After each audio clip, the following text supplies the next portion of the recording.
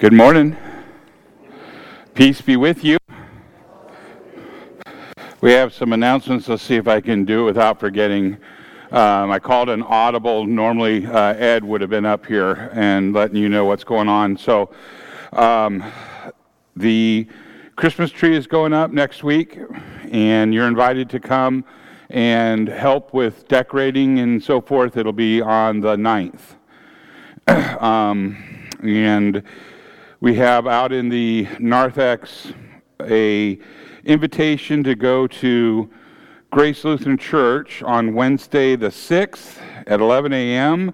The Harbor Singers will be there. So that's the flyer that's out there for you to see if you're interested. And then Ed gave me this. These are prayer requests that are out there. If you have requests for prayers, fill out one of these, hand it to the usher or to me, or drop it in the office, and we'll get you either on the prayer list if you'd like to be on that, or we'll just pray for you as our prayer committee handles those kind of things. So that is that. Now, the reason that I took over for Ed is, was anyone here a few weeks back over the Veterans Day weekend when we had the people filming? Okay. And so we got an email from them, and we actually made the internet. They videoed us, and we are on YouTube. And so I did some research, and what that phenomena is, it's called First Amendment auditors. And so they get out and feel that they have a duty and are doing a righteous thing by going out and finding out if somebody will try to stop them from exercising their First Amendment right, which is to freedom of the press and freedom to photograph. They go to various churches. This one person has gone to several churches in South Orange County, but they're nationwide. And the law is on their side, even though it doesn't make sense to us as lay people of privacy. The First Amendment protects them from filming, protects them so they can film, record from a private or from a public place, the sidewalk. Yes, they can record us coming in to our property. They can record our cars. They can record our faces. They can record our voices and come up and talk to them. That is all protected. It's all been tested all the way to the Supreme Court. It is obviously aggravating. Here's what happens. I watched 4 different films this person put out, and I want that hour of my life back. It was a waste of time on one hand, but on the other hand, I got to see how they operate. They probably will never come back here. But what they try to do is get a reaction, and they got some reactions from us. And so what they did is they put it on in there. It's in the video, and they mock you. They mock everyone that comes. And it's not nice. It's mean. But they did that. And then they use it to say, oh, well, good Christian behavior. They gave us a fail for our audit because the police were called. And the police do not have any jurisdiction on what they're doing unless they break the law, and they're very careful not to do it. The police handled themselves. There were 2 officers that came. They were professional. They were courteous, and they went on their way. So what do we do in the future? Well, as your pastor, I would advise that if that ever happens, or you find yourself with those kind of people at a place, because they go to Starbucks and Taco Bell and other things trying to get a rise out of people, that you just ignore them. Nothing good can come from it. The other thing is that I would hope that you wouldn't engage them online. There's, at the last time, well, when I looked, it was over 500 comments. They're mean comments. So why do they do this? Well, there's money made. Every time you visit their YouTube channel, they get a slight amount of a penny for every click. So you get into the 50,000. By the way, 47,000 people have viewed our video, which is not a lot in the realm of all of that, but they monetize it. So what happens is when somebody clicks on it, they get money, then an ad runs, they get money. So if we ignore it, there's no money to be made. Just thought you should know. I'm sorry that it happened. It probably won't happen again. If it does, I pray again that we can just ignore them and just, let them go. They're the goats that we talked about. There's believers and unbelievers. And I don't know that comports with somebody that is a believer in Christ doing that kind of a provocation, but I could be wrong. That's for God to figure out. So for you guys, let's just ignore them and go on with our business. So our opening hymn, and we're grateful to have you here, Diane, is Hark the Glad Sound, and this is the first Sunday of Advent where we'll be, yes. I cannot hear you.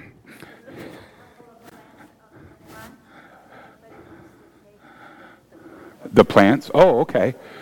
Oh, there's a couple of plants under the table there. If you like the plant, take the plant, but leave the container.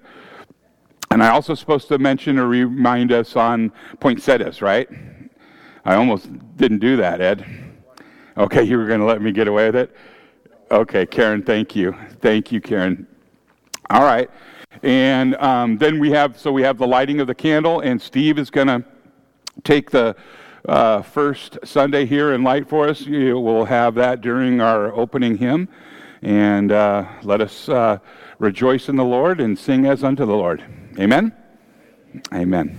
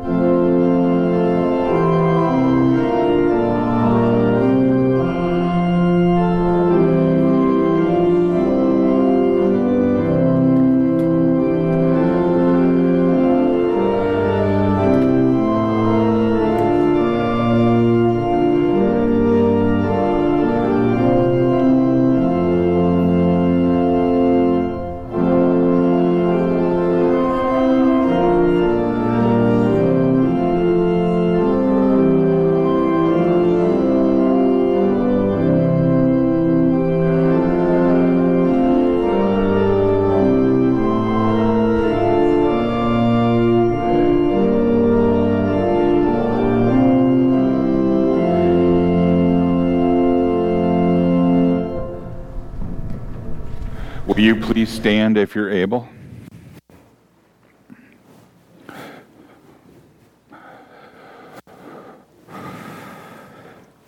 We come together this morning in the name of the Father, and of the Son, and of the Holy Spirit. Amen. Almighty God, to whom all hearts are open and all desires are known, and from whom no secrets are hid, cleanse the thoughts of our hearts by the inspiration of your Holy Spirit, that we may perfectly love you and worthily magnify your holy name, through Jesus Christ our Lord. Amen. If we say that we have no sin, we deceive ourselves, and the truth is not in us. But if we confess our sins, God, who is faithful and just, will forgive our sins and cleanse us from all unrighteousness.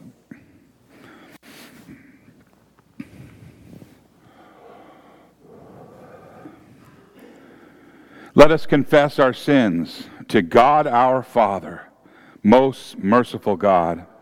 We confess that we are by nature sinful and unclean. We have sinned against you in thought, word, and deed, by what we have done and by what we have left undone. We have not loved you with our whole heart. We have not loved our neighbors as ourselves. We justly deserve your present and eternal punishment. For the sake of your Son, Jesus Christ, have mercy on us. Forgive us, renew us, and lead us, so that we may delight in your will and walk in your ways, to the glory of your holy name. Amen. Almighty God, in his mercy, has given his Son to die for you, and for his sake he forgives you all of your sins. And as your called and ordained servant of Christ, and by his authority, I therefore declare to you the entire forgiveness of all of your sins in the name of the Father, and of the Son, and of the Holy Spirit. Amen. The grace of our Lord Jesus Christ, the love of God, and the communion of the Holy Spirit be with you all. In peace, let us pray to the Lord.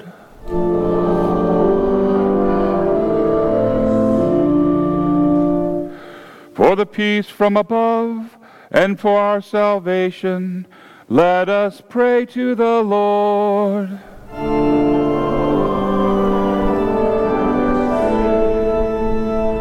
For the peace of the whole world, for the well-being of the Church of God, and for the unity of all, let us pray to the Lord.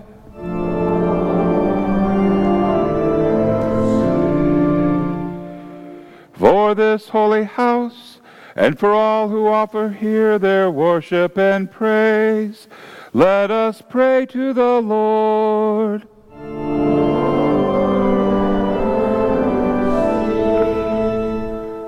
Help, save, comfort, and defend us, gracious Lord.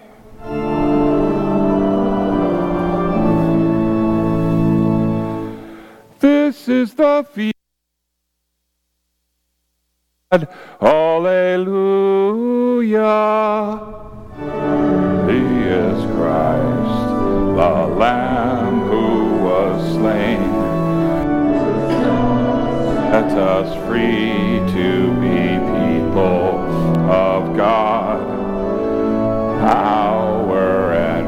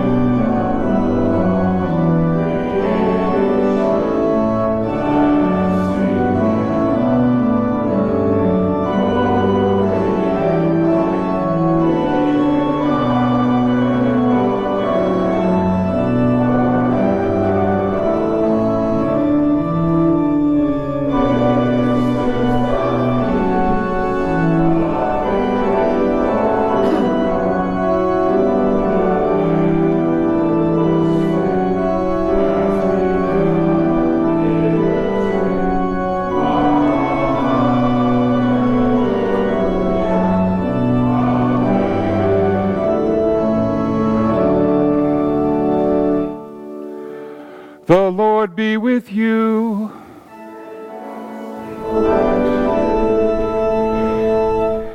Let us pray. Stir up your power, O Lord, and come, that by your protection we may be rescued from the threatening perils of our sins and saved by your mighty deliverance. For you live and reign with the Father and the Holy Spirit, one God, now and forever. Amen. You may be seated.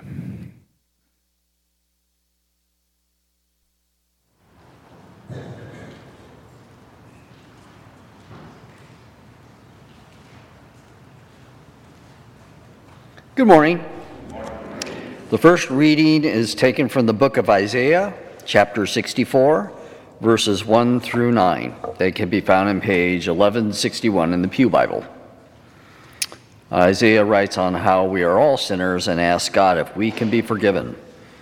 Isaiah 64, 1 through 9. Oh, that you would rend the heavens and come down, that the mountains would tremble before you. As when the fire sets twigs ablaze and causes water to boil, come down to make your name known to your enemies and cause the nations to quake before you. For when you did awesome things that we did not expect, you came down and the mountains trembled before you. Since ancient times, no one has heard, no ear has perceived, no eye has seen any God besides you, who acts on behalf of those who wait for him. You come to help those who gladly do right, who remember your ways. But when we continue to sin against them, you are angry. How then can we be saved? All of us have become like one who is unclean, and all our righteous acts are like filthy rags. We all shrivel up like a leaf, and like the wind, our sins sweep us away. No one calls on your name or strives to lay hold of you, for you have hidden your face from us and given us over to our sins. Yet you, Lord, are our Father. We are the clay, you are the potter. We are all the work of your hand. Do not be angry beyond measure, Lord. Do not remember our sins forever. Oh, look on us, we pray, for we are all your people. We will read Psalm 80, verses 1 through 7 responsively, and it's printed on your bulletin, on page 6. The theme of this psalm is that God is our only hope for salvation. Psalm 80, 1 through 7. Hear us, shepherd of Israel, you who led Joseph like a flock, you who sit enthroned between the cherubim, shine forth. Before Ephraim, Benjamin, and Manasseh, waken your might. Come and save us. Restore us, O God. Make your face shine on us, that we may be saved. How long, O Lord Almighty, will your anger smolder against the prayers of your people? You have fed them with the bread of tears. You have made them drink tears by the bowlful.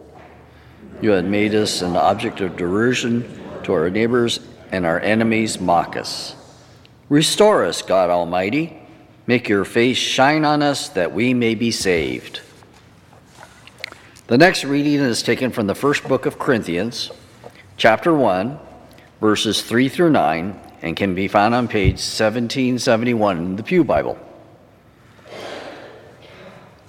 Corinthians 1, 3 through 9. I always thank my Lord for you because of his grace given to you in Christ Jesus. For in him you have been enriched in every way, with all kinds of speech and with all knowledge. God, thus confirming our testimony about Christ among you, therefore you do not lack any spiritual gifts as you eagerly wait for our Lord Jesus Christ to be revealed. He will also keep you firm to the end, so that you will be blameless on the day of our Lord Jesus Christ. God is faithful, who has called you into fellowship with his Son, Jesus Christ our Lord. Here ends the reading. This is the word of the Lord. Thanks be to God.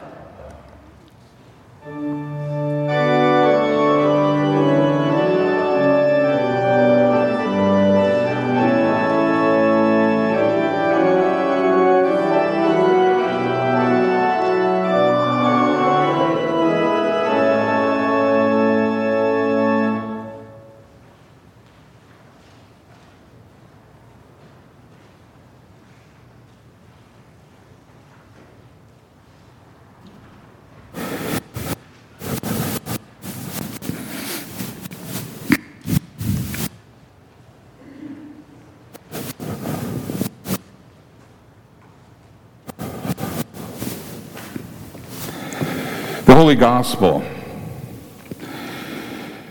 according to St. Mark, the 13th chapter.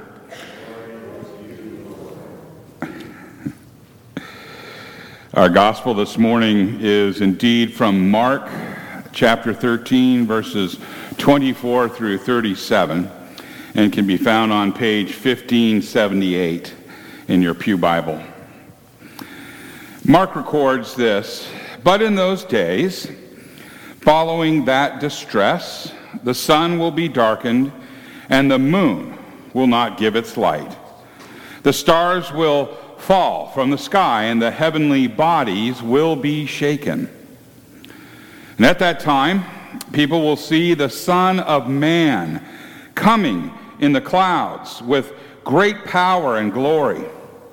And he will send his angels and gather his elect from the four winds, from the ends of the earth to the ends of the heavens.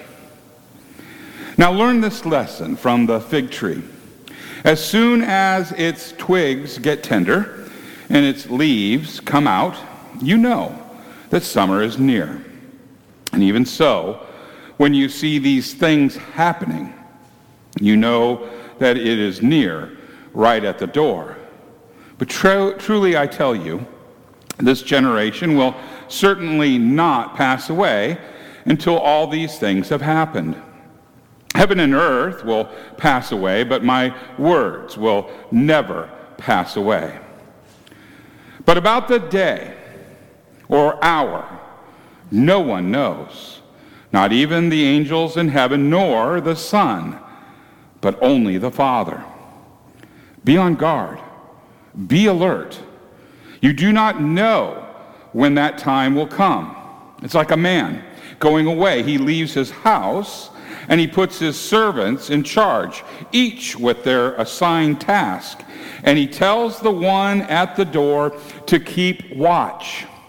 Therefore, keep watch, because you do not know when the owner of the house will come back, whether in the evening or at midnight or when the rooster crows or at dawn.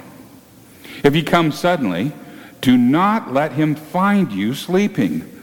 What I say to you, I say to everyone, watch." This is the gospel of the Lord. Praise to you, O Christ. You may be seated.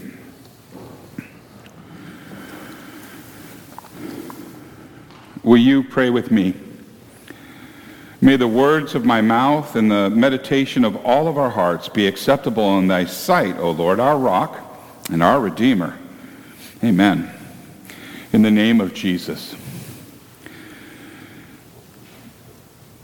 Humans, you, me, we have a natural curiosity about things, don't we? We're curious. There is a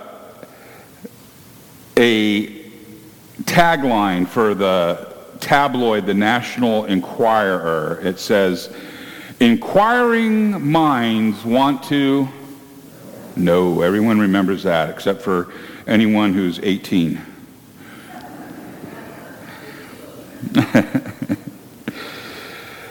So, for the most part, this is a good thing.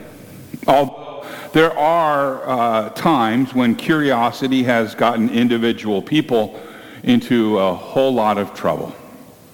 And today's Bible readings produce a natural amount of curiosity. It is the first Sunday in Advent of the new church year today. And the topic of the last day triggers that natural curiosity, and it causes us to ask these kind of questions. Who, what, when, where, why, and how? We want to know everything.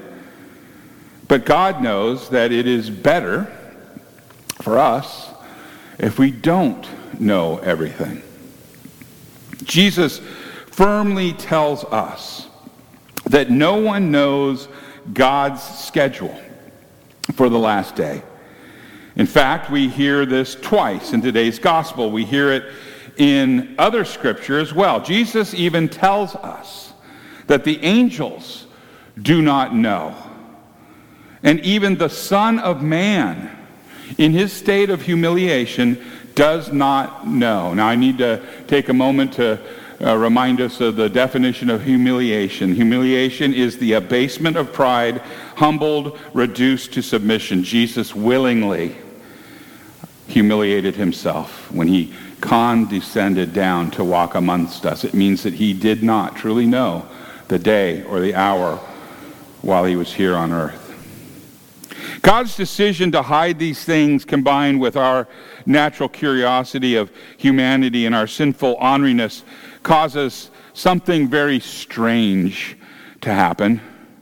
In spite of all of what God says, there are people who insist that they know God's schedule for the last day. And just for fun, you can research on the internet false prophets, and you will know that there is an awful wide variety of false prophets that have selected thousands of dates for the end of the world. In fact, some of them came before Jesus was born. Many of them who make these predictions claim to be Christians, in spite of the fact that Jesus specifically told us that no one can know the time. Do you guys remember the hoopla over the end of the year as predicted by the Mayan calendar? Do you remember that? The end of the world, some said, would occur on December the 21st, 2112. And then, when that didn't happen, it was to end on June 3rd, 2016. And then, 2020. Okay, no, not 2020. Somewhere near December 21st, 2021. They don't know, and I don't either, and neither do you. And just so that you know, the descendants of the Mayans and others who study this type of thing were telling us that there is no meaning to the end of the Mayan calendar. It's been reported that the ancient Mayan numbering system just ran out of numbers. And even so, there will be some crazy people who will make radical lifestyle choices and changes, assuming that the world will never reach the end of a particular day or a particular year. And how sad it is to know that there are con artists out there who will use this sort of craziness to make a buck. And over time, a great deal of money truly has changed hands, because some were able to convince others that they knew when Christ was returning. And from time to time, some poor souls have even given away their earthly belongings, all of them, and they've waited for Jesus to return. And then when the day came and the day went, these people had no homes, they had no jobs, they had no savings. It was all gone. And as incredible as these tragedies are, they are not the worst thing about these false prophets. For while people are obsessing over the time and the itinerary of the end times, they are forgetting the important teaching in today's gospel, and that is this. Jesus said, "Be on guard. Keep awake. Therefore, stay awake." And again he said, "And what I say to you, I say to all, stay awake." It sounds like we're supposed to stay awake. The important thing is to be ready. To be ready when the last day comes. The reason Jesus wants us to be ready is that there are only two, and only two, eternal destinations on the last day. That's heaven, and that's hell. Heaven is far more blessing than we can ever imagine, and hell is a curse far worse than we can imagine. The important thing is to avoid hell and to enter into heaven. It is not important to know more than that about heaven and hell. It is not important when the last day comes. It is just important to know that it will come one day. And the only way to be ready for that day is to be ready for it every day. You see, when we are speculating about the nature of the last day, when it is, what it'll be like, our attention is drawn away from preparing for it. So what does it mean to be awake, to watch, to be ready? Well, you see, Jesus didn't die on the cross so that we could know the details and all the events on the last day. No, he died on the cross so that we could be prepared for the last day. Preparation for the last day means that we must be holy in God's eyes. For only those people who are holy will enter the kingdom of God. The Bible gives us two ways, just two ways, to be holy. One way depends on us. The other way depends on God. The way that depends on us is pretty simple. It just requires us to be perfect. There can be no mistakes, no slip-ups, no whoops, no sorry about that. We must be as perfect as God is. The slightest blemish, the spot, wrinkle, or blot on our record, and we fail. It is all over. The test is a pass-fail exam. Only 100% passes. Anything else is a fail. It's done. It's over. And the next stop is eternal torment. There are no appeals. There will be no do-overs. In all of time and space, there has been only one human being who has ever pulled this off. Every other human being fails this test right at the moment of conception. As King David said in the Psalm 51, verse 5, he records, "In sin did my mother conceive me." So, although God makes this way available, I mean, you can try. There's only one human being who has been able to do it. It just isn't possible for the ordinary person. Now, the way that depends on God involves God the Father sending his only begotten Son into the world to take our place as a human being under the law.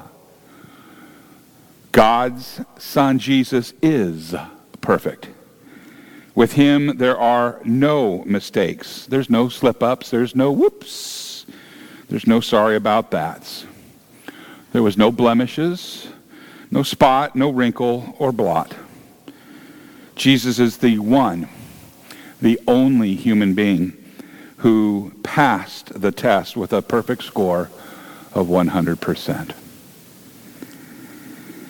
And as the Apostle Peter said in 1 Peter chapter 2, verses 22 and 23, he writes, "He committed no sin, neither was deceit found in his mouth.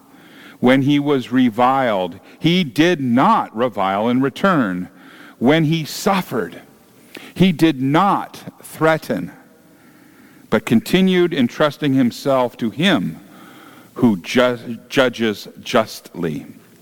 So, God the Father sent his Son, Jesus, into the world, and Jesus became the perfect human being for us. And on top of that, Jesus submitted to his Father, and he took up all of our sins, all of our sins. He took up everything from the sins that we consider the absolute worst thing we could do to the sins that we don't even know about. As Paul wrote in 2 Corinthians, the letter to the church in Corinth, chapter 5, verse 21, he says, "For our sake he made him to be sin who knew no sin, so that in him we might become the righteousness of God." Jesus then took those sins. He took them to the cross where he suffered and he died for us. And Peter writes in 1 Peter 2:24, "He himself bore our sins in his body on the tree, that we might die to sin and live to righteousness. By his wounds you have been healed." This is the way that God makes us holy. This is the only way for us to be ready for the last day when it comes. Jesus Christ, God's Son, must give his holiness to us, and he offers that holiness to us from the cross. Jesus did not remain among the dead. No. He rose from the dead, and he ascended into heaven, and he has promised that he will return on the last day to raise all mankind from the dead, just as he himself rose from the dead on the third day. And on that day, there will actually be two reactions to his coming. Those reactions are this: all of those who attempted to produce their own holiness, their own spirituality, will find that God's presence is exceedingly painful. They will do anything to get away from God. In fact, the Bible describes this terror in this way, found in Revelation 6, verses 15 through 17. "Then the kings of the earth and the great ones and the generals and the rich and the powerful and everyone, slave and free, they hid themselves in caves and among the rocks of the mountains, calling to the mountains and the rocks, 'Fall on us and hide us from the face of him who is seated on the throne and away from the wrath of the Lamb. For the great day of their wrath has come, and who can stand?'"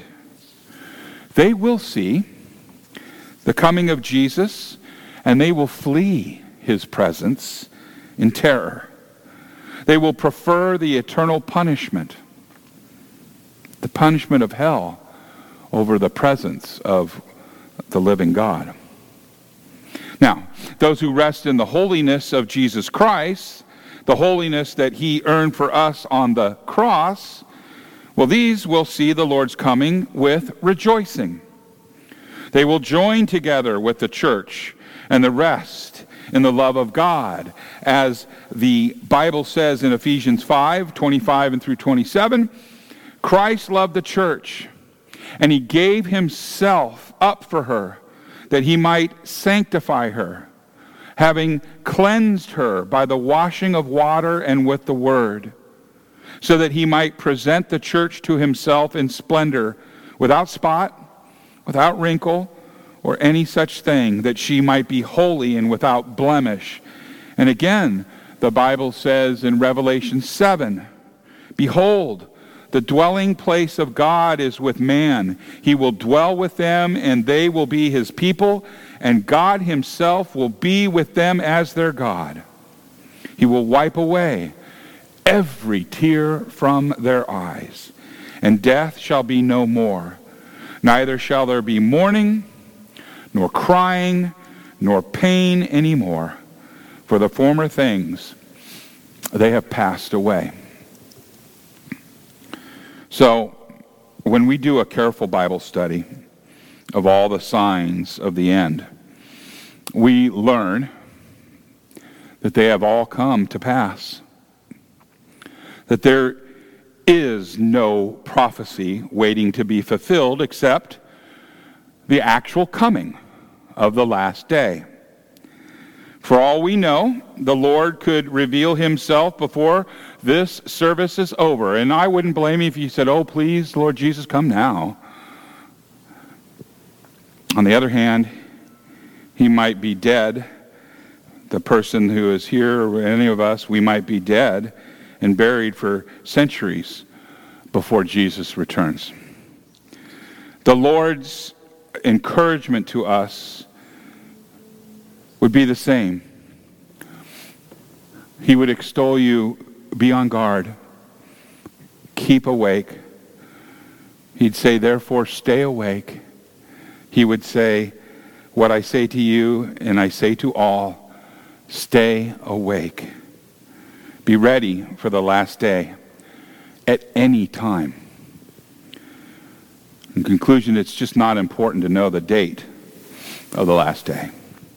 Jesus says that we can't know that time.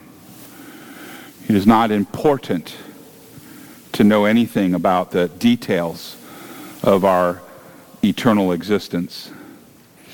It is not important for any of that. The important thing is this: to trust in Jesus for the forgiveness of sins that makes us constantly ready for the day when he will show himself and raise the dead. He urges us to be awake and on guard so that we will receive him in joy. The joy that anticipates life forever with him and the Father and the Holy Spirit. In the name of Jesus, amen.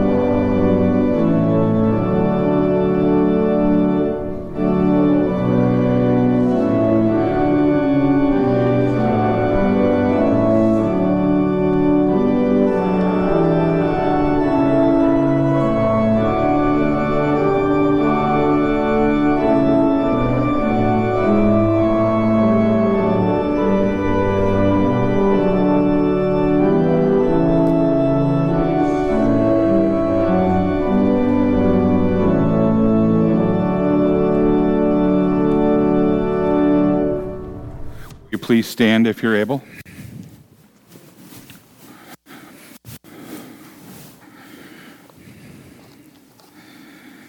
Let us all confess together our faith to the words of the Apostles' Creed found on page 3 of your bulletin.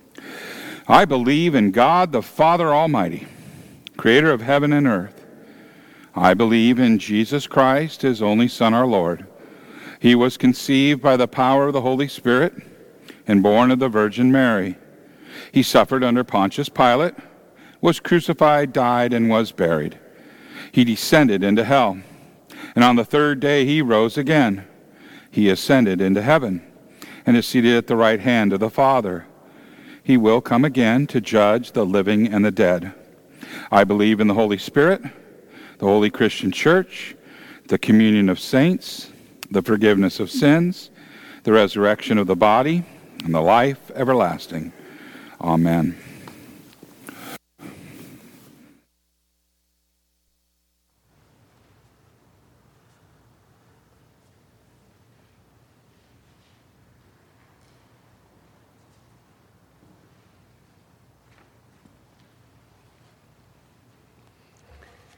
As a family in Jesus Christ, let us pray. Dear Heavenly Father, thank you for being with us this morning as we worship your holy name.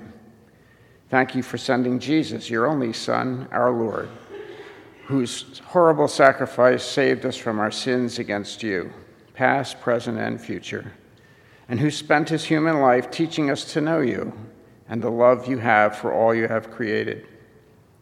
Thank you also for the Holy Spirit sent by Jesus to be ever present with our souls, to remind us constantly of Jesus' love and saving grace. And thank you, Holy Spirit, for calling us to faith and giving us hearts to hear your call. Thank you, Lord, for our nation and the freedoms, rights, and privileges we enjoy. Please forgive us when we too often forget that it is only through your providence that we continue to remain as one nation under you, and that without you we will not be one nation, but divided, and will collapse as other nations before us have fallen.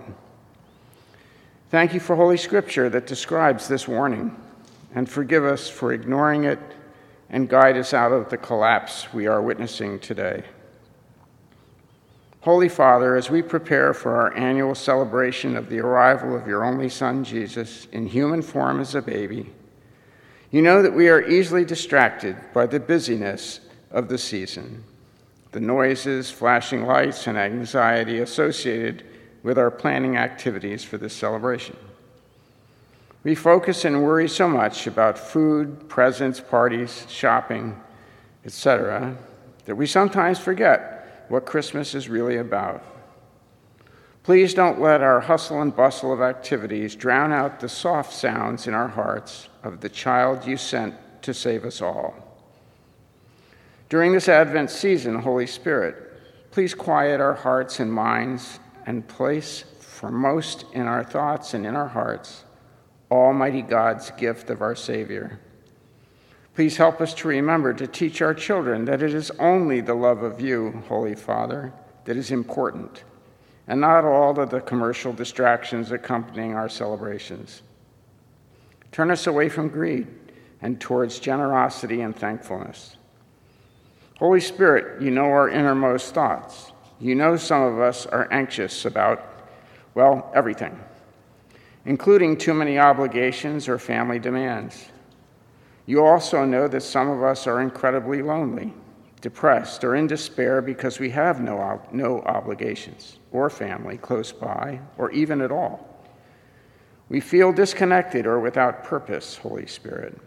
Please send friends to help and to calm those who feel overburdened, and especially send us to those who feel empty, lonely, or without meaning in their lives. Let us show your love to those who need it most at this time of the year. As always, we thank you for children, all children in our lives who remind us of the good times of our youth. They are the best medicine for those suffering. Please guide us to protect them from all harm and to teach them your ways for a better life and a perfect eternity with Jesus. We pray for healing for those among us who suffer from illnesses, broken or aging bodies, and other maladies or distress. We pray for those who are traveling and ask that you bring them home safely. Heavenly Father, in our wonderful nation with so many blessings, we face many problems that we don't have the wisdom to solve. We watch in horror at the anarchy and vitriol around us. Please, Almighty God, save us from this bottomless pit we have dug for ourselves. We pray for the victims of war everywhere, and particularly for those who are held hostage and abused in the Middle East, especially young children, and for the surviving family members of those who have been killed. We know that evil cannot ultimately prevail against you, but we see the battle raging in our lifetime between the forces of good and evil within our own country and internationally. Please intervene, Holy Father, and save us from Satan's influence. Lord, please protect our armed forces, first responders, and law enforcement officers, and all who serve honorably to protect others. We pray for your church on earth, its leaders, ministers, missionaries, and congregations of believers. Please, Holy Spirit, keep us true in our faith in Jesus, our Savior. Please continue to be with our small congregation of believers and family in Jesus Christ here at Reformation Lutheran Church. Thank you especially and always for the gift of your Son, our eternal Savior, Jesus Christ. Finally, we now share with you our personal prayers kept deep in our hearts or spoken aloud.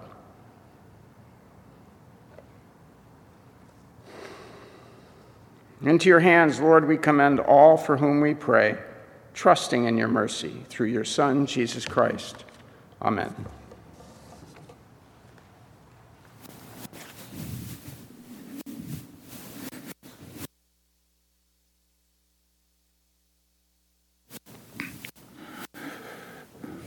And now may the peace of the Lord be with you all. Let us share the peace.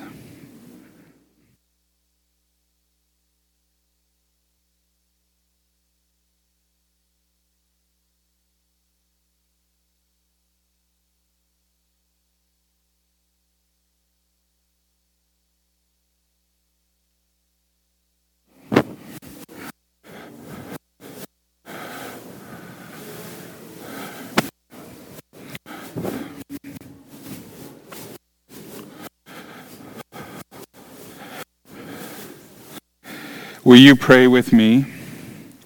Blessed are you, O Lord our God, maker of all things. Through your goodness you have blessed us with these gifts. With them we offer ourselves to your service and dedicate our lives to the care and redemption of all that you have made. For the sake of him who gave himself for us, Jesus Christ our Lord. Amen. The Lord be with you. Lift up your hearts. Let us give thanks to the Lord our God. It is indeed right and salutary that we should, at all times and in all places, offer thanks and praise to you, O Lord, Holy Father, Almighty and ever-living God. You comforted your people with the promise of the Redeemer, through whom you will also make all things new in the day when he comes again to judge the world in righteousness. And so, with the church on earth and the hosts of heaven, we praise your name and join their unending hymn.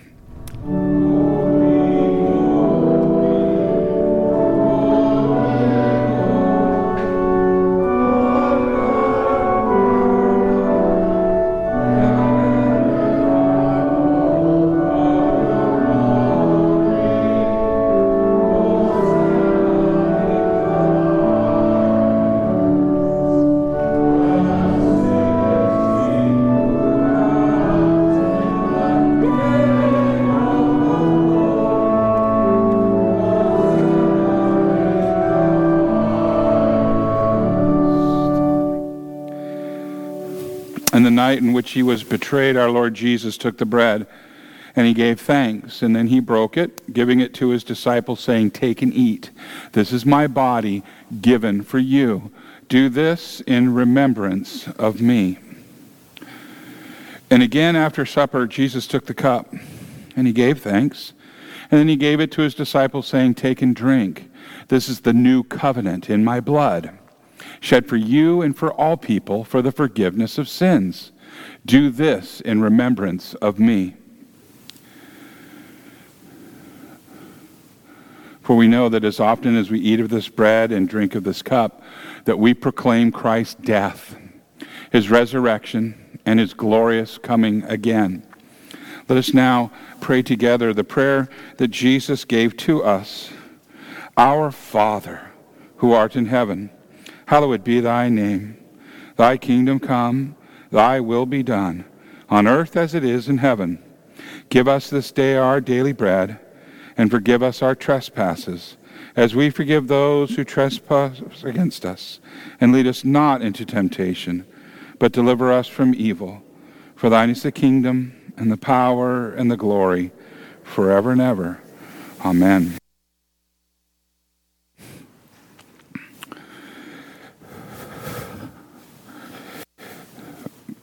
This is prepared for all who confess Jesus with their lips as Lord and Savior. This table is a celebration, but just a foretaste of the feast to come. We believe as Lutheran Christians that this actually does enact grace, imparts grace upon those that receive. It rescues us from sin, death, and the devil. If that is your confession, come. The table is prepared. The usher will bring you forward.